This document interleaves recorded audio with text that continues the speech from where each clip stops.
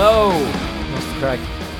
Welcome to episode whatever it is of Turning Earth. Special episode. It is special. It's special because First of 2019. First of 2019, and we're going to do a review of the year 2018. 2018 was a hell of a year, folks. A rundown of everything that's happened. It's also special because it's 2 years now since me and Eric have started doing the podcast. Yeah, which I was shocked to realise when you told me the other day. The first episode that me and Eric did together was in January 2017, and we did a review of 2016. I need to go back and listen to that actually. I remember it being good crack. So it was. Isn't it great crack? And I think we had a baby with us at the time, Liam. Oh my! We were doing it in your living room. Yeah, the baby's not around this time. So yeah, the format hasn't changed much since then. It's a bit less haphazard, but it's always a bit haphazard, but slightly less this time though. So what are we going to talk about this time? Actually, before we get into the nuts and bolts of the episode, I suppose we should get the wee disclaimer out of the way, which is that we are now sponsored by Glúiseacht for Global Justice. They're an environmental justice NGO based in Ireland. They get funding from the Irish Environmental Network, and they have very generously shared some of that funding with us to pay for our podcast hosting, so we can now have all of our episodes online available to download, so you can get our older episodes on our SoundCloud page or through any podcast app, iTunes or whatever. But yeah, the disclaimer is that even though they are supporting us, they do not necessarily endorse every single thing that we might come out with on the podcast. They are aiding us and abetting us as willing partners in crime, but they are not necessarily behind anything that we say. That's Soros. Our opinions are our own. That Soros thing was a joke. Just that. We're not really funded by Soros. I've actually never met the man. I'm not even sure who he is or what he does, to be honest. I just hear he's just a guy with a lot of money, basically, some financier. That's about it, really. Yeah. That's the long and short of it. But yeah, we've a lot of things. 2018 was a tumultuous year. We were discussing. We were going through this a lot recently. Me and you, Tommy, talking about the fact that like there's a lot of things for us to bring up about 2018, and there's some things that are good and some things that are bad and all that. But you know, the general trends that we can make out from what we gather from the general trends throughout the year. The main thing we've noticed is that there's been a massive increase in general awareness and also action around issues around climate change and environmental issues. It's becoming much more mainstream to think about the environment and have it in your day-to-day thoughts, and we need to do we need to do like lots of things like this. Even cutting down on meat and stuff would have been unthinkable before. We'll get to that, of course, but there's been a lot of changes in the psychology, which is quite a positive thing overall in the overall kind of populations in general, not necessarily governments and politicians. There's things being talked about in the mainstream now that a few years ago would have only been talked about very rarely in the mainstream press or not at all. Yeah. I would be very controversial, but now they're not considered. It's just accepted the basic certain damage and certain tenets of the damage of climate change, anthropomorphic climate change. I was reading something recently by I think it was by a journalist called Rebecca Solnit, and she pointed out that there's stuff now becoming policy that 5 or 10 years ago you would have been laughed at for even suggesting that it could ever be a government policy. Things like bans on plastic. Absolutely, and it's like slow going, but things are happening, and traffic restrictions and stuff, which we'll also come to later as well. Would have been unthinkable before. And just generally, there seems to be a lot, especially with stuff like Extinction Rebellion in the UK, which is spreading to here now, and also the Yellow Vests in France. Either some people say they're an anti-environmentalist protest, but actually they're the complete opposite. Well, recently they were demanding climate action. Recently was their most recent thing, so there's definitely a falsehood about them. Yeah, they want proper climate action and environmental justice, really, and just equality, greater equality of opportunity and environmental justice for the population seems to be central to what they're looking for.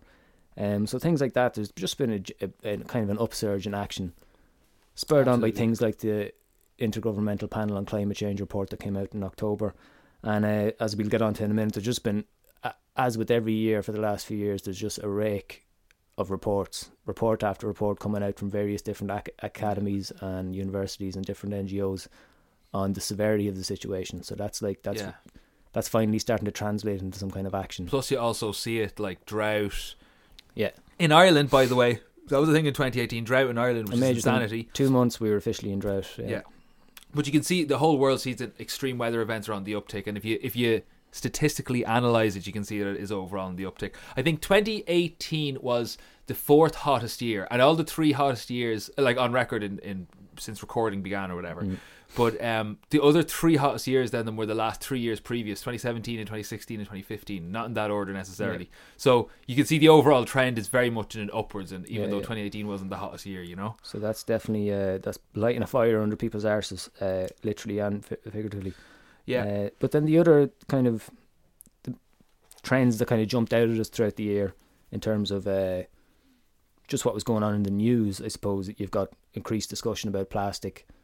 Yeah, plastic is not popular anymore now. I mean, it's everywhere, but And then a major increase in conversations around animal farming and meat consumption and meat production.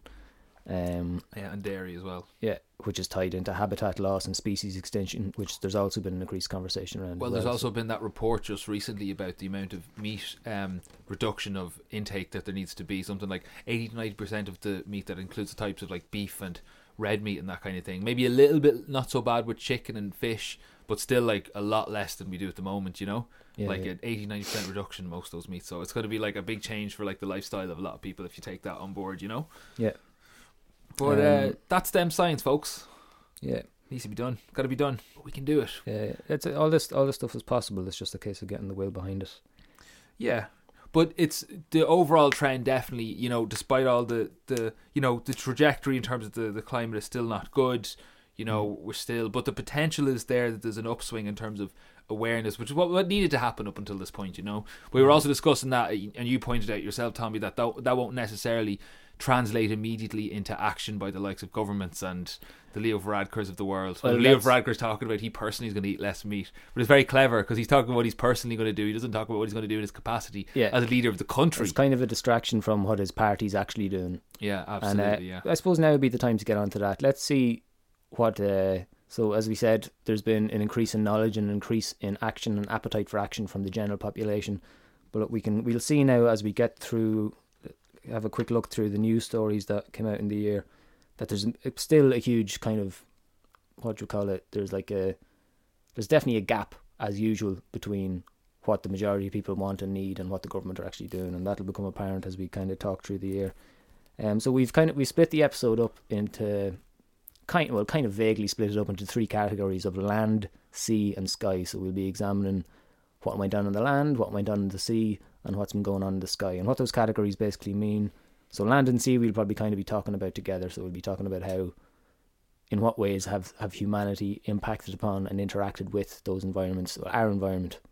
We live on the land, obviously. Well, I'm assuming if you're listening to this, you probably live on the land. We do. I do anyway. Yeah, in a house or something. But we obviously have an impact on the sea with our activity as well. And then the sky section, that's where we'll be talking about the climate, extreme weather, all that kind of air quality, stuff. The amount of CO2, etc., etc. Yeah. And that'll be it then. So I guess we'll crack on with the land. So what's been going on land this year? Well, there's been last year, should I say? Sorry. Yeah, so there's been much more focus on the importance of changing changing our meat system. Well, basically producing an awful lot less meat. Yeah. There was a report there just quite recently, last month or so, or 2 months ago, I think, telling us that we needed to cut down, and I think 80 to 90% of the types of red meats like beef and pork and that kind of thing. Maybe down to 20% chickens, maybe not so much, or a reduction of 70-80% of the likes of chicken and fish. Yeah.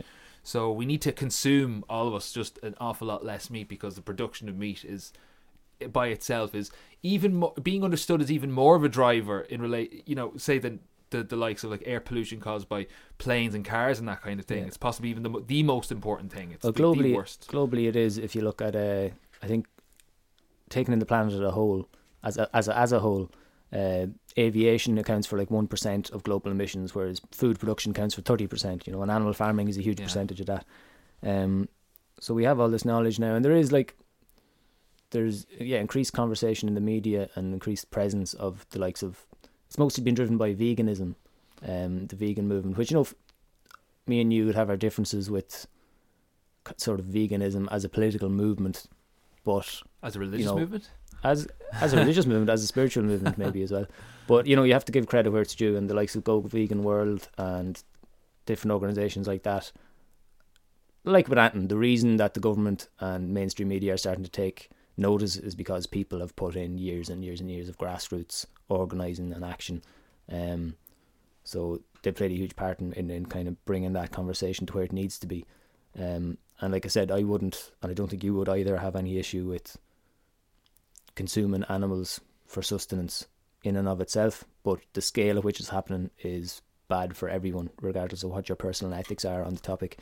It's something that needs to be cut down on big time. But let's look at what the state are doing. It is producing even more than we realised. We already knew it was producing a lot, but it is the worst polluter. So we need a systemic level change there. Yeah, and it's not just about climate change either. Of course, not just about emissions. It's about habitat loss, land degradation. It's a continuation of the monocrop culture. It's even a more kind of extreme kind of version of it in a sense. Yeah. But monocrop culture is bad. You need the likes of you need diverse ecologies and old ecology and old trees and in order to sequester CO2. I don't want to go off into other things to talk about. In order just to be healthy, basically, to have a healthy society and a healthy population, we need to deindustrialize agriculture, which I think is the thing. Yeah. Diversify and smart deindustrialize. ways to produce, but lots of food, but it all in a diverse, non-profit driven kind of way. Yeah. And let's have a quick look back on the year then in terms of what the state are doing. So, in January last year, the Irish Farmers Association increased, or will show the general increase in their export of live cattle. The Minister Michael Creed reduced export tax on cattle in that month to facilitate this. Yeah. And then in June, it was drawn attention to the fact that they're involved in unlawful, illegal cattle export to the EU and to non-EU countries. And then we need to take this much action on changing our farming system. Fine Gael in government are doing the exact opposite. They want to increase animal production, milk production by 2020. Absolutely, yeah. And here we see them. They're aiding and abetting the IFA, who arguably stand for the interests predominantly of big farmers rather than little farmers. Of course they do. Well, who else is there to stand for it? And that's just the model that's encouraged. It's very hard for anyone who's like a small scale farmer to stay in business now. It's all like, you're either big or you're not there. And again, in relation to how things are in this country, in February, I think the EPA released a report that the agri-food industry is doing worse than any other industry in the country in terms of its environmental impact. I think there's an exceptionalism. 5 of the top 10 companies in their worst offenders list were from the agri-food industry. It's like they have immunity. Do you know what I mean? In Ireland, like, just do what they want. It's just really like a really bad example that we need to just neutralize immediately. And to give an example of why it's a bad industry, I mean, we've talked before on the show about the emissions from cow farming, but just as an example, in July, 15,000 fish were killed in an incident in Tipperary. It's either due to pesticides or herbicides seeping into the waterways, they're not sure, but 50,000 fish over a couple of days died. Sorry, 15,000. 15,000. But that's a serious amount of fish when you consider that, as we'll get onto when we're talking about the sea. I think something like 48% of Irish marine life faces is like in the red. Do you know what I mean? Yeah. And our rivers are similar, in a similar state of the amount of species that have lost and are being lost at a rapid pace. So like these are the kinds of things that are often considered kind of hippie issues, caring about the animals. But even if that doesn't just scare you in and of itself, what you need to understand is that if these other species die off, then it's only a matter of time before we go with them. Yeah. Like we're part of the same ecosystem. No matter how much concrete we put between ourselves and it, we're part of it. There's a big kind of philosophical kind of disconnect or something with a lot of people, that they think that they're like isolated and insulated from the rest of nature or whatever. But it's not a good way. It's a big psychological barrier to break, basically. Yeah, it's a legacy of the Enlightenment and the Industrial Revolution, that we think nature is something for us to control rather than that we're a part of it, and if we harm it, we're harming ourselves as well. That's something that. And speaking of that disconnect, another major thing from this year, another major sort of story that emerged over the year, was the conversation in the media around plastic, and also action from the state, or lack of action in Ireland's case, on the issue of plastic. I think a report came out earlier on in the year that Ireland is the biggest producer of plastic in the European Union. Really? Yeah, per capita now. Sorry, per capita, we produce 61 kilograms a year per In person terms of rubbish, of plastic waste. Yeah, that's we're the biggest in the EU in terms of individual use. consuming plastic, not manufacturing plastic. Yeah, that's sorry. I was talking about plastic waste. Yeah. Yeah. So, but we're the biggest producer of plastic waste rather than producer of plastic. And why should we be worried about plastic? Well, why should we be worried about plastic, Tommy? Well, because we end up bloody eating it, and it's just It's everywhere. It is everywhere. Like I said, if we want to avoid the hippie issues because people don't care about animals, blah blah blah. Well, I think more people do than is led on. But if you want to, if you need to understand some reason other than the animal's intrinsic worth why plastic is bad, if the fish eat the plastic which is in the oceans, it comes to our diet eventually. Yeah. And plastic pollution, there's I think something like 70% of Ireland's beaches have severe plastic pollution, or some large percentage anyway. That's from an EPA report that also came out earlier in the year. But also, is it Exeter University did a study in Eric's making a funny face at me. Did a study in February this year on a bunch of teenagers, and a study group of teenagers, a few hundred kids or whatever, and something like 89% of them had BPA in their system. BPA is a chemical that leaches from when you plastic. told me about this, I got very depressed and I don't know, just despair. Despair. It is sickening. I mean, BPA is in all plastic, basically. Any plastic bottles, any plastic that food is wrapped in contains BPA, and it's linked to hormone disruption and obesity and increasing your likelihood of various different diseases. It was found in 89% of these teenagers, and they were then given a special diet to avoid it, given certain foods that they were advised to eat, and after a week of following this strictly, they were able to reduce the amount of BPA in their system but not get rid of it entirely. And most of them said that it was actually just almost impossible to follow the diet because it was nearly impossible to find food that wasn't in contact with plastic in some way. So that's why we need to reduce less of it. And in terms of what the state are doing here, there is a bill has been introduced into the Dáil, the Waste Reduction Bill, I think it's called, and there's a bunch of different pretty good policies in that should reduce plastic, like the deposit and return scheme. Yeah, that should have been there a long time ago. It's a long time ago. It's already there in many different countries, in most of Scandinavia. I believe that's one of those many situations where something was proposed a long time ago, but it got delayed a million times for ridiculous bureaucratic reasons. That's such an Irish thing, Sorry, that's exactly what happened, because this bill was actually introduced in the end of 2017, and it's been delayed all through 2018. Dennis Naughton has been slowing it down because he says he doesn't want to introduce the bill as it is. He wants to first introduce a pilot scheme of the deposit and return thing in a small area, and then if it works there, do it in the rest of the country. There's no need for that. Why does he want to do a pilot scheme? Because he's trying to hold it up. The whole Fine Gael have been installing this bill the whole way along, and there's ridiculous. All the stuff in it is really basic, like the deposit and return scheme. That's been shown to be a success in several different countries. The pilot scheme is like the majority of Europe. You know what I mean? Yeah. It's just fucking obvious, That's hilarious. So, I mean, he's good. I like Dennis Naughton. He's funny. He's he's no longer the minister. He resigned over some non-story that nobody cared about. Fair play to him. Good lad. Go away with you now. Off into the fields. Into the fields, actually. Yeah, we kind of touched before we moved on to plastic. We sort of touched a bit on the issue of habitat loss and extinction, species extinction, which animal farming majorly feeds into, or just not even just animal farming, but industrial farming, monocrop farming in general, contributes to habitat loss, because you're turning whole areas of destroying land. forests in many places, like in Brazil, for example. Where Bolsonaro has reduced protections for indigenous peoples in areas that would probably be the Amazon. So more Amazon destruction on the way there. Yeah, that's just even a side. 2018 has been a great barrel of crack altogether, folks. There's been lots of crazy stuff happening too.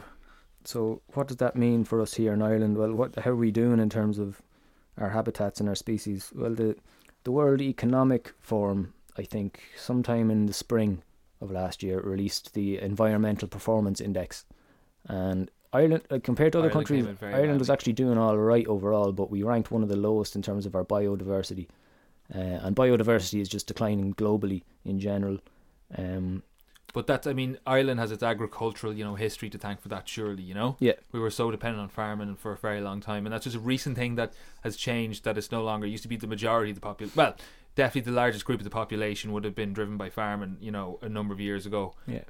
Much less than 100 years, less than 50 years, or 50 years ago, let's say, Yeah.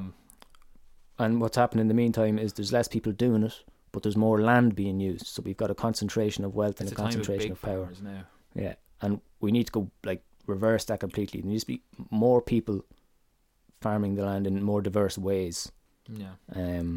But reintroduction of types of forestry, I think, will be involved in that. No, that'll be a big part of it. Yeah. And planting lots of trees, and they'll start off young, but we will let them age and mature, and then they will be very healthy for us in the future, and have a little, ecological kind of, habitats that can also be used for food production. Some of this will be a little bit of invention and, a little bit of creative thinking, but that's yeah.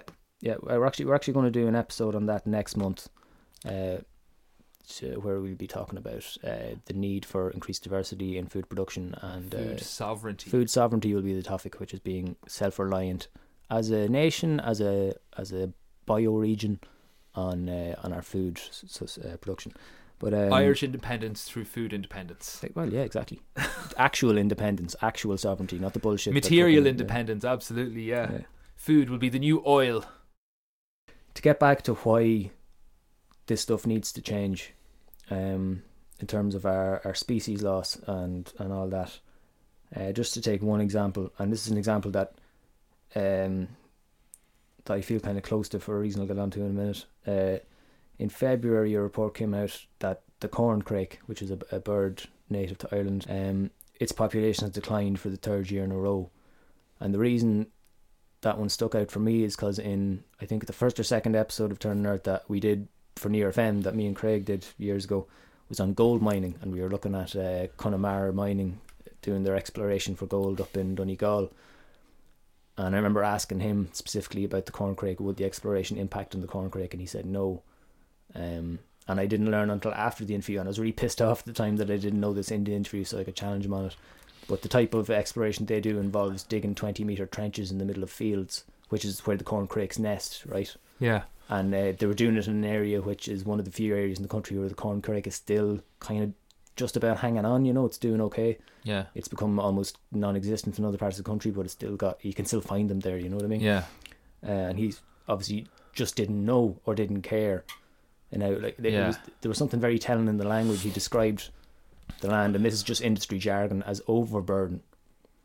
An overburden referring to the soil and the land where so many different creatures use it as their home, you know what I mean, live there, and it's overburden. It's not the field, it's not the ground, it's not the grass, it's not the birds, it's not the trees, it's just this thing we need to get out of the way so we can get to the gold, so we can make loads of money selling, feeding off people's vanity.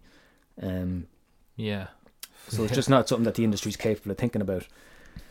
Money matters to them, yeah.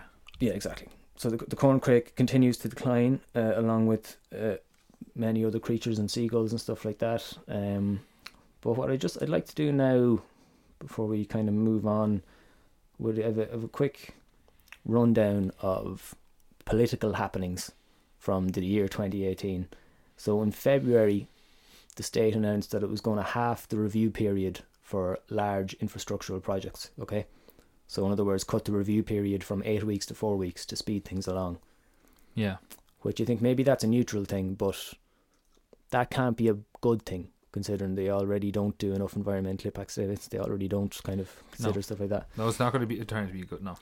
And then in March, it came out that Leo Varadkar had intervened on Donald Trump's behalf to block a wind farm being constructed near his golf course down the country. Yeah, so, that was a great story. Yeah. Yeah. So that's good. Leo and Trump. Yeah. Leo Trump. Of course, he bent over backwards to do stuff for Trump. Do you know what I mean? That's an interesting one because Donald Trump famously doesn't believe in global warming or sea level rise, yet is still paying for a wall to be built around his golf course to protect it from sea level rise. That's something that needs to be done all around Ireland. Yeah. Build. Maybe he does believe in it. He's just talking crap. Of course he does. Of course he does. You don't want to be a fucking idiot not to believe in it at this stage. Well, that's the thing. He's either he is a fucking idiot or he's an actor. He's a reality TV star. He's playing a part. Yeah. All he cares about is short-term game for him. He'll be dead. Yeah. By the time any of this starts to get really bad, he doesn't care. He doesn't care about anyone but himself. So that happened in March, and then in April, The Citizens Assembly report came out. There was a Citizens Assembly on climate change in 2017. The report recommended a bunch of things, including an increased carbon tax. So that report came out in April.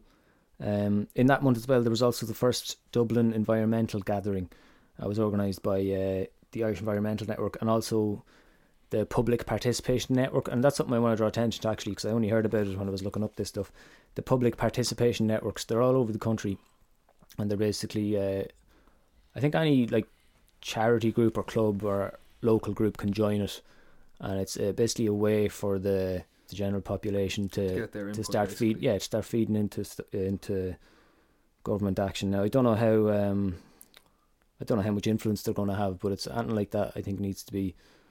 It could be a first step if you're wondering what to do in your area about these kinds of things. They could be somewhere to check in with. It's on the doorstep. It's on the local scale. So I always find that's the things that are the most worth putting your time into. Yeah, definitely. And then sticking with the political world for a minute. In July, then the Climate Emergency Bill passed, which is to ban exploration, oil and gas exploration. It was also the month that the Joint Committee on Climate Action was set up to start talking about the recommendations of the Citizens Assembly. Am I right in saying it was to stop it from any more licences being given out? Exactly, any more licences being given out. Yeah, so it doesn't stop it completely. It doesn't stop current licences, which is why we talked to Not Here Anywhere last month. There's ongoing campaigns against that. Indeed. So you can listen to that episode if you want more information on that kind of thing.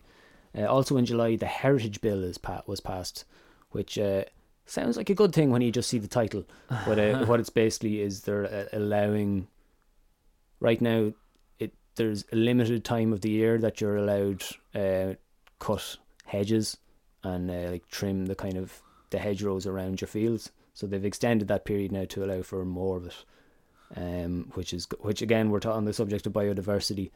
That's going to have a really negative impact on the flora and fauna of any area if you allow that kind of thing to increase. And the reasons given were for road safety and stuff like that, but there's other ways around it. Like that's not the vanity of humans for outside their houses and all the rest of it.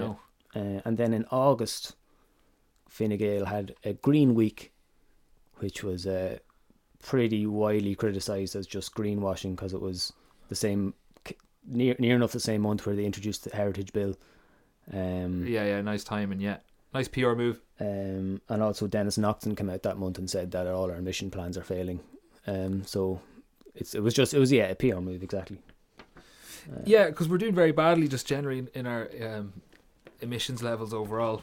Here's the thing, actually, people keep saying that we're not meeting our EU targets, but the EU targets aren't even good enough. Yeah, the EU targets aren't wildly insufficient. Like I think it was in October, an EU document was leaked that shows their long-term environmental strategy isn't in line with the IPCC. Yeah, so it's not absolutely at all. Yeah, and also it's becoming increasingly apparent, as the IPCC report said in October, that even their predictions are falling short of how severe the situation is. So think about how that means that we've got the gold standard for science, which is proving to be like a little bit too optimistic. That's not even being met by the EU, and then we're not even meeting the EU standards. We're way behind. Way behind. So I mean, the state just aren't doing enough. So again, as we were saying in the start, there has been an increased appetite for action amongst a greater number of people. So to keep that up. Yeah, now it becomes how we can kind of concretely put pressure on to make certain policy decisions, Yeah. But there are good examples of policies being followed in other parts of the world, which we'll get to. So, there's potential for change here once we can force the political will. That's basically the thing we've got to affect, it's political will. So in terms of how do we do that, I would draw inspiration from various places, but such as the indigenous resistance against Bolsonaro in Brazil, the indigenous people resisting pipelines and stuff like that in the States, but also a bit closer to home, we've had the Yellow Vest movement in France, which was initially kind of blew up in response to a hike in diesel prices. And then it kind of snowballed into a bigger thing. Just a general anti-state protest. Pretty much. But for reasons of not being able to live easily and like not being able to live well and just, being just completely run down, But also recently, the Yellow Vests in France were demanding action on climate, so for the government to take more policies that were going to address climate change, you know. Though we were told before that by right-wing media elements that they were an anti-environmentalist movement, which was just them hijacking it, of course, you know, and intentionally misinterpreting everything that had happened. The problem with although there is kind of bills and stuff being passed in the Irish state and other states, the problem with it is that they all want to maintain the business as usual model, and they want to pass the cost of dealing with the crisis onto the population, as they do with everything, because they are operating under a neoliberal economic model, a capitalistic model of government where the finance is all getting pushed upwards and concentrated in a smaller number of people, and it's the population are expected to deal with the problem financially. And that's what the LVS protest is about, basically, similar to the anti-water charges protest here, you know. I would have always characterised that as an environmentalist protest because it was against water taxes, it was against water privatisation, and water privatisation is worse ecologically than... It would be potentially a huge disaster, but something... I want to talk about the Irish LVS as little as possible because it's just kind of...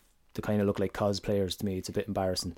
But so the reason why it is a bit of a joke is because they've basically just taken the look of the revolution without the substance of the revolution.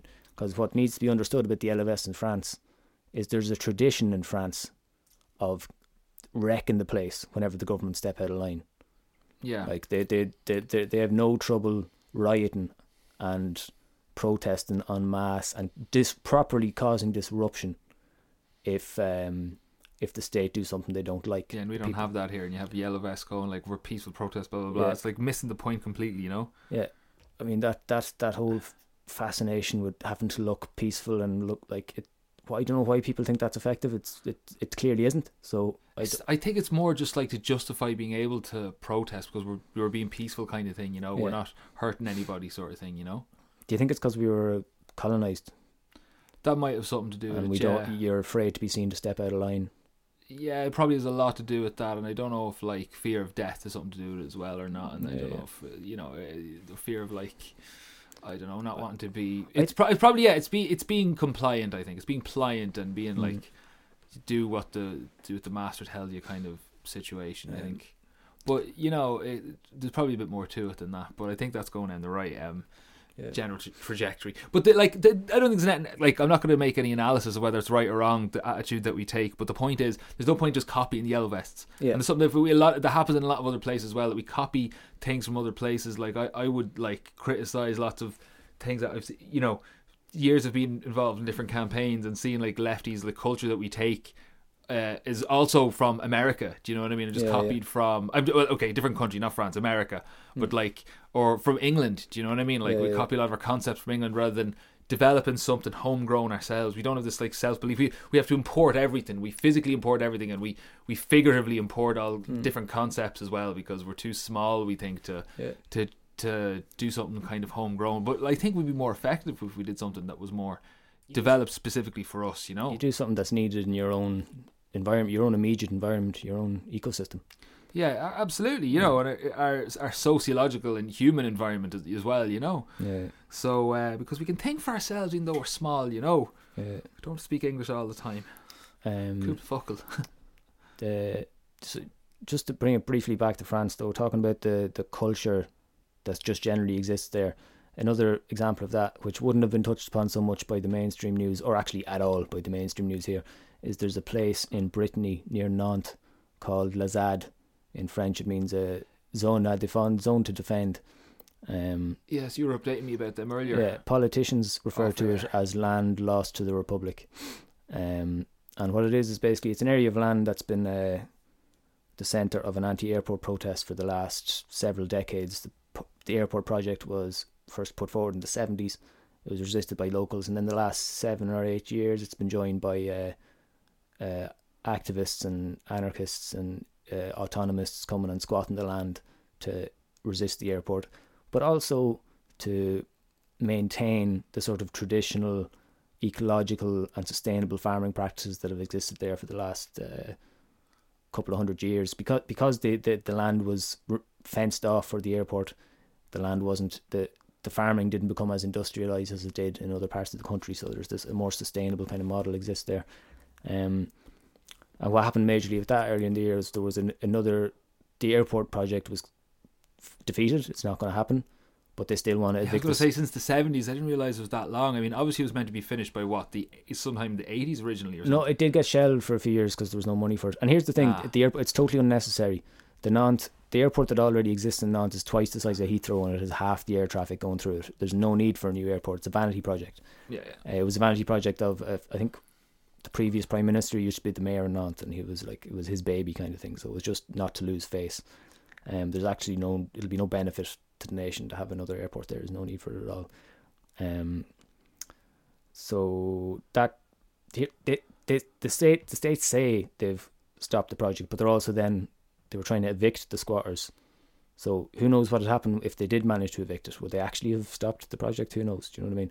Yeah. But anyway, that resistance, or the eviction, was successfully resisted in the springtime of 2018, there's been several eviction attempts over the years where thousands upon thousands of riot cops descend upon it, and people have been severely injured, and homes destroyed, and parts of the forest destroyed by riot police trying to evict them. But they were unsuccessful because people kept going back, kept rebuilding.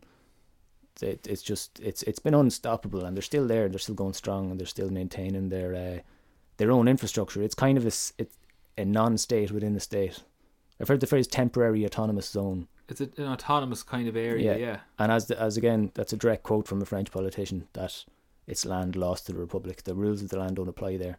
Yeah. It's self-reliant. Because there's enough people that have come there over time to get something going that can't be just easily contained. Yeah. So that's the kind of culture that exists in France where stuff like that do happen. So that's why the Yellow Vests were so powerful there, and are just kind of a drawing, a sketch of a movement here, Stuff do happen, all right.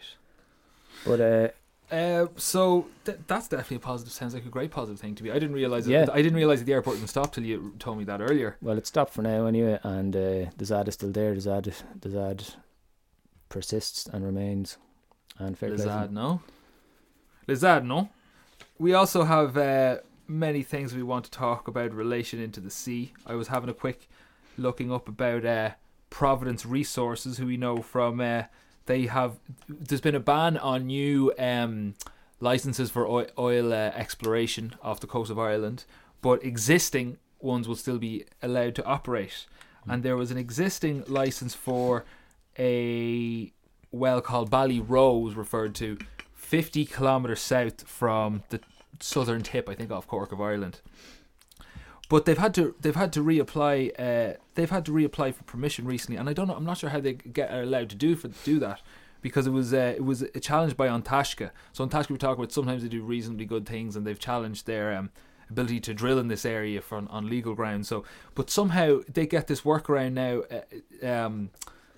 Providence, because they can just reapply for permission. They're allowed to reapply for it, even though it's supposed to be no longer allowed. So I don't know how they get away with that. It just made me think there's always these loopholes. You think this law that comes out that's really successful, like we've banned you license exploration, but what does it translate to concretely? Because there's so many loopholes that you get through. It's like such a systemically corrupt country when that kind of thing is allowed to happen. Yeah. So it's very frustrating. So you get this win, and then you realise later on, what do we actually achieve? So that was a little update on Providence and what they've been doing in 2018 to the Irish in terms state of of affairs. The state of the sea, in February of last year, the Irish Wildlife Trust released a report that 48% of Irish marine life is in the red, is facing extinction. I think Cornell University, sometime around the same time, released a report on the coral reefs that they're being bleached and dying out because of plastic and other pollutants.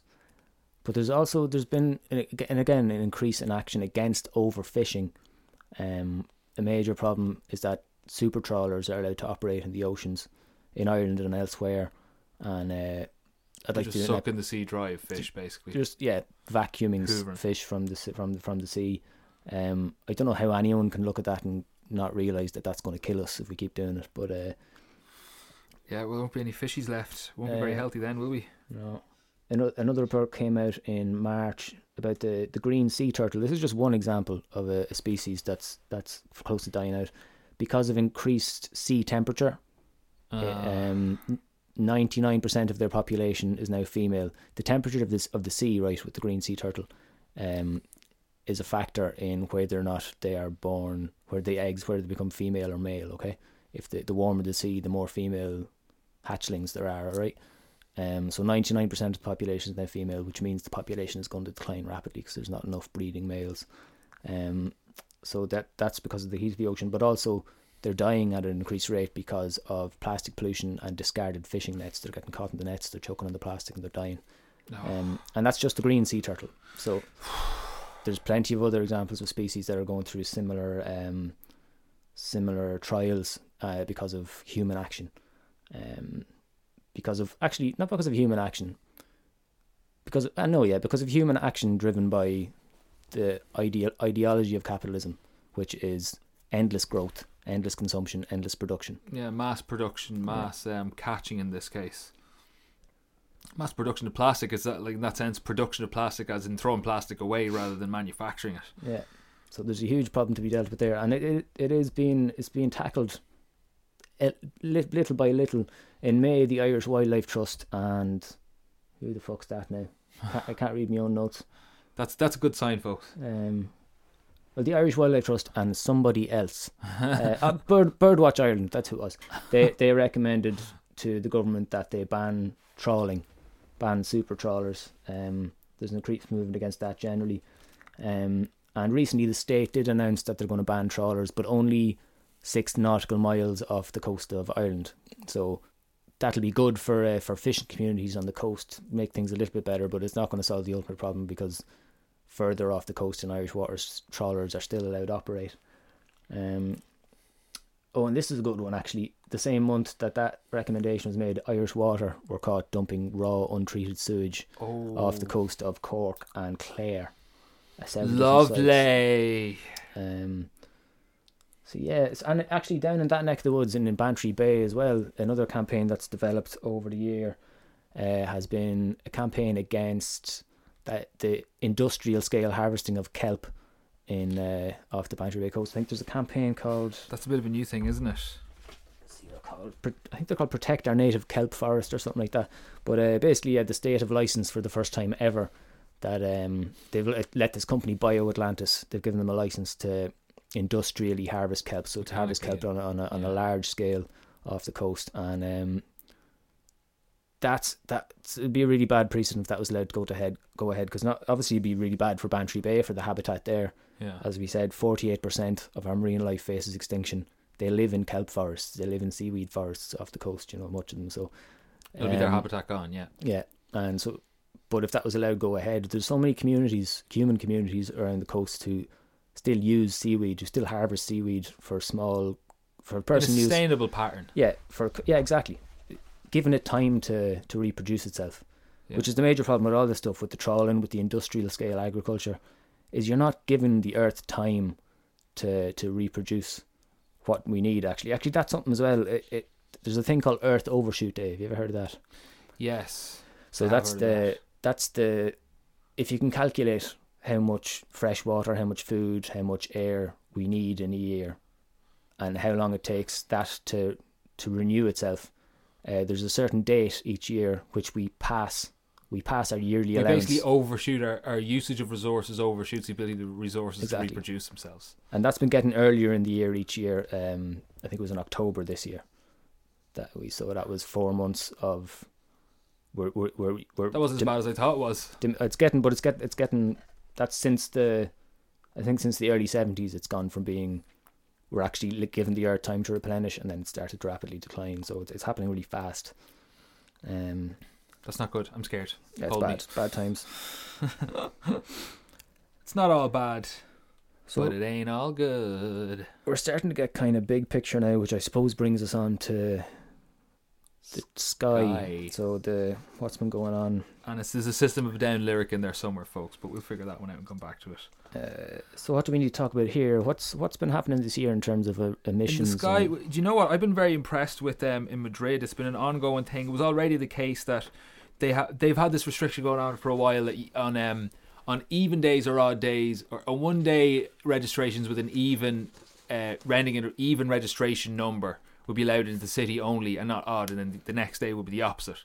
So half the cars would be allowed in to Madrid city centre, like basically the city centre of Madrid.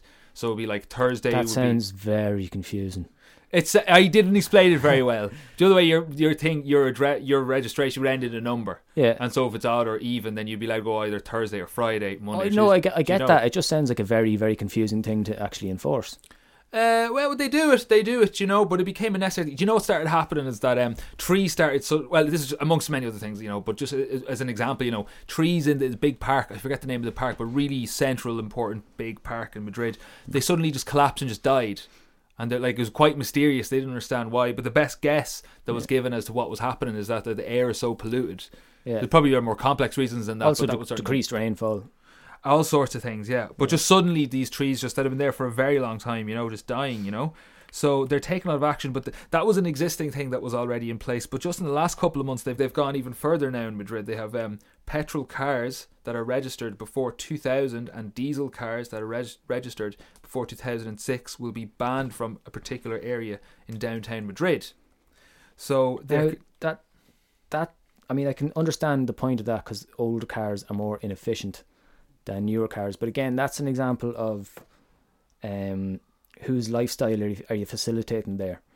Because, I mean, that's a good idea if they also put money into public transport and stuff like that. But something that comes up a lot here in mainstream discussions in Ireland is that in order to counteract air pollution, we need to do so many different things. And one of them is that more people need to drive electric cars. But how many people can afford to actually get an electric car? Or how many people can afford to get a car that's new enough to be allowed to be used? So, it's definitely, I think it's on balance a good thing, but we need to think about eat the rich. Yeah, we could. Yeah, okay, let's do that. That's a bit an exaggeration, but you get the point I'm making. Yeah. Yeah. No. We should rob from the rich and give to the poor and be economic and ecological Robin Hoods. That would be the quickest solution. Do you know what I mean? Expropriate that stuff. But just if we want to actually, the problem with all these measures is they're all half measures, and they're good. They're steps in the right direction. But what we need is just less cars in general, more buses, more trains, less cars, more trams, less cars. Do you know what I mean? Have you seen though the pollution just over Madrid, over a city like that as you're coming into it? I mean, air pollution is really bad all over the world. It's actually, there's loads of stuff that's come out in that this year of the increase in air pollution, especially ammonia and nitrous oxide. There was a report coming out actually in the last year, I believe so as well, that the effect that it has on the human brain, especially kids as they're growing, air pollution. Yeah. And I just freaked out because I have a 2-year-old son, so that made me very just anxious and just no, air pollution. Yeah, it's making it harder for us to think clearly. Yeah. Vicious cycle. Yeah. That is definitely bad for the sky. But in terms of the big picture stuff, it was a tumultuous year, pretty literally, in terms of extreme weather. So just looking at here in Ireland, we had back in January earlier in the year, we had Storm Eleanor, severe flooding in the west, especially, where there was pretty poor response to it in terms of dealing with it. Yeah, we had drought in summer. We had 2 months of drought in the summer. Storm Emma, the so-called beast from the east. A report came out in March from the World Meteorological Organization saying 2017 was the most expensive year ever in terms of extreme weather damage. Then another report came out in April from the EASAC, which is the European Academy's Science Advisory Council or something like that, that extreme weather has increased steadily over the last 4 decades. You can see it with your own eyes as well, in fairness. You can see the upward trajectory of it. It's not this stuff never happened, but it's just becoming commonplace now all of a sudden. And then it was in March, in NUI Maynooth report came out that 2006-2016 were the wettest and stormiest years on record in Ireland. So that's what the winter and autumns have been like and were like last year. But then in, I think was it June, July or July, August, we were officially in drought for 2 months. Crazy stuff. The hottest, in Ireland. The hottest temperature ever recorded in Ireland was recorded in June in Shannon Airport, 32 degrees Celsius. It was also the hottest month on record. In the same month, Minister Sean Kine voiced his support for oil and gas exploration. And the Climate Action Network ranked Ireland second in terms of action on the climate. that all happened in the same month. Because of the aforementioned passes we give ourselves in agriculture and other things, we just don't need to follow the rules. Yeah, we're special. Yeah, it was around the time as well that the Irish Environmental Protection Agency, who are not a radical organisation by the way, are very conservative. Actually, they released a report that our emissions are climbing and will continue to climb past 2020, which goes against everything that we should be doing for the sake. Disgrace. It's totally arseways. Various different reports came out showing that the heat waves experienced not just in Ireland but all over Europe were made twice as likely because of climate change. The heat waves we saw elsewhere caused deaths, increased risk periods. There was wildfires in Sweden. You know what I mean? Like, but that was in summer, was it? Yeah, Sweden gets quite warm in the summer, you know. But there was like unprecedented levels of wildfires, and in California as well, the huge wildfires. They've also got very little ozone there in Sweden, you know. And then in August, there was a day where we had 1 month's rain in a single afternoon. Dear. And the same month, a report came out from the World Meteorological Organization showing that extreme weather is increasing because of climate change. Again, not a radical organisation, quite a conservative organisation. And talking about air quality as well, air quality is declining all over Europe, but a report came out by an NGO based in Brussels called Transport and Environment or something like that. They released a report showing that spending 1 weekend in Dublin was the equivalent of smoking 1 cigarette, and they were comparing basically spending time in different cities to how many fags. Nasty cigarette. So spending a weekend in London, for example, is 2.75 cigarettes. But think about that though. Think about that for us who live in Dublin. Yeah. How many fags are we smoking just by walking in the streets? Just by being alive. Yeah. But then good recommendations were made to the government in September that to Met Éireann that they should start giving climate change information with the weather reports. Mainstream that shit. Because that's the big question coming out to me now is, because there's so much information about how severe this is, why is it not in the news every day? Why is it not on the weather every day? Why aren't these links being made? The time constantly? for hiding is over, and I think it's now it won't be an unpopular move to put those things and mainstream them and put them up on the screen more often. If anything, it'll be like embraced, I think. Yeah. But that's the stage we're at now. That which is the positives we talked about earlier, coming back to the positives again. Yeah, as we said earlier, it does seem like there's more awareness and more action, and as you put it to me, I think that we're kind of through the denial phase. Yeah, we're in a new psychological era now in terms of human-caused climate change, and we know it's human. We believe the majority of people seem to believe that it's human cause, and therefore we can actually do something about it. Yeah. Action can be taken. We just need to move on to the next stage of forcing political will at the top levels. And just taking action ourselves, I think, because it's the state are not doing enough and they're taking far too much time, and we don't have the time. They don't want to upset the apple cart, but that's exactly what needs to happen. Yeah. So might as well just get on with it. Essentially, yeah. No more half measures. Let's just do things. But I think a big part of it is that when these problems are discussed by politicians, by TV personalities, it's always looked at financially. Do you know what I mean? And on the one hand, putting the price tag on things can be a way of showing people how severe it's going to be and how severe it is. But we need to stop asking what's good for the market and start asking what's good for the planet. Because when you start looking at what's good for the planet, it's what's good for our ecosystem, it's what's good for our region, for our country, for our neighbourhood, and for ourselves and the people we love. Do you know what I mean? Yeah, it can be dangerous to measure it with money, you know. Yeah, when you need to talk about just the quality of life and just being able to live normally without living we all be permanent ecological refugees essentially. Do you know what I mean? In the sense of not being able to live anywhere because everything will just be not surviving. It's a survival. It's as simple as that. Keep it simple, you know. Because as we said, we're through the denial phase more or less. Some people still question how severe it is. Yeah, but the majority don't. I think. But what we need to be, I would say so. But what I would like to remind people like that is that a lot of people seem to not trust the likes of the EU or the UN or different academic bodies who are behind all this research. But what needs to be pointed out is that everything they've said was going to happen, what's actually happened has been much worse. Yeah. So they've been playing it too safe in terms of their predictions. We've actually affected things even worse than they thought. We're already coming very close to the worst case possible scenario. With each passing day, there's there's kind of less opportunity for actually reversing the damage What's we've been done already. What's Yeah. been done so far, yeah. So we just need to act now. That's all we need. That like there's no, and yeah, forcing political will, forcing the state, Yeah. but not just that, because they're too slow. And Yeah, absolutely. so There are lots of examples of ways we can do them all at the same time.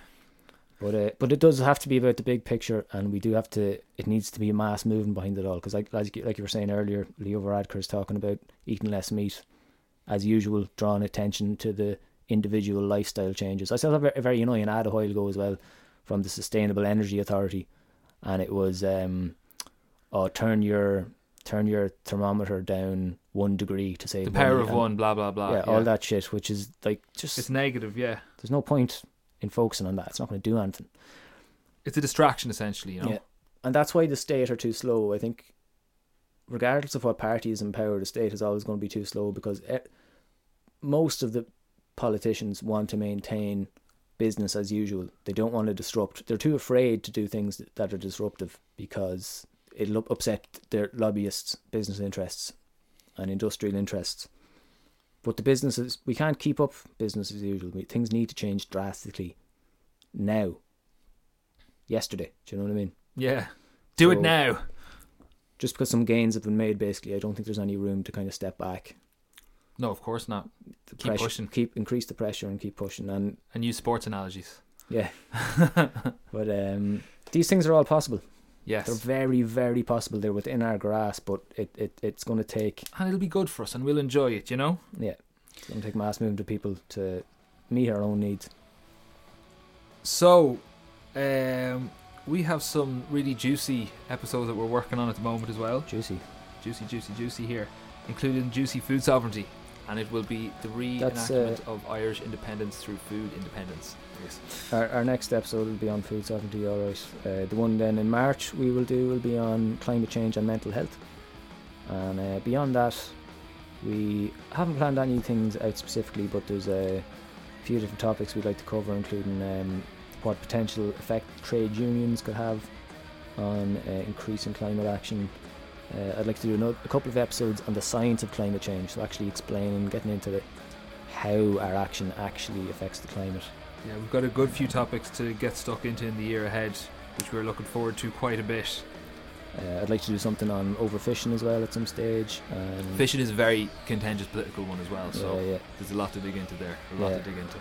And also one on forestry. We've never done really specifically on forestry, which We should. is an important one, so we should do that at some stage as well. We should. Something that needs a lot of like improvement in Ireland, I'm sure. Yeah. But 2018 was a wild roller coaster ride, but I came out of it with a bit of a positive spin just overall. So I hope you all do too, folks, because we are doing incredible things this year. 2018 was the best year. I made it the greatest year. Thanks, Donald, and thanks, Eric. So we leave it at that, I suppose. So as usual, if there's anything that came up in this episode that you want to talk about more, please get email in touch. us or message us. You can email at turningearthradio@gmail.com. Any feedback is appreciated, or criticisms or challenges or questions or whatever the hell. We can put stuff up on the air in quotation marks there, fingers up in the air there. Up in the air, middle fingers in the air. Like you just don't. Right, shall we leave it at that? And We shall. talk to you in a couple of weeks. Until the next episode.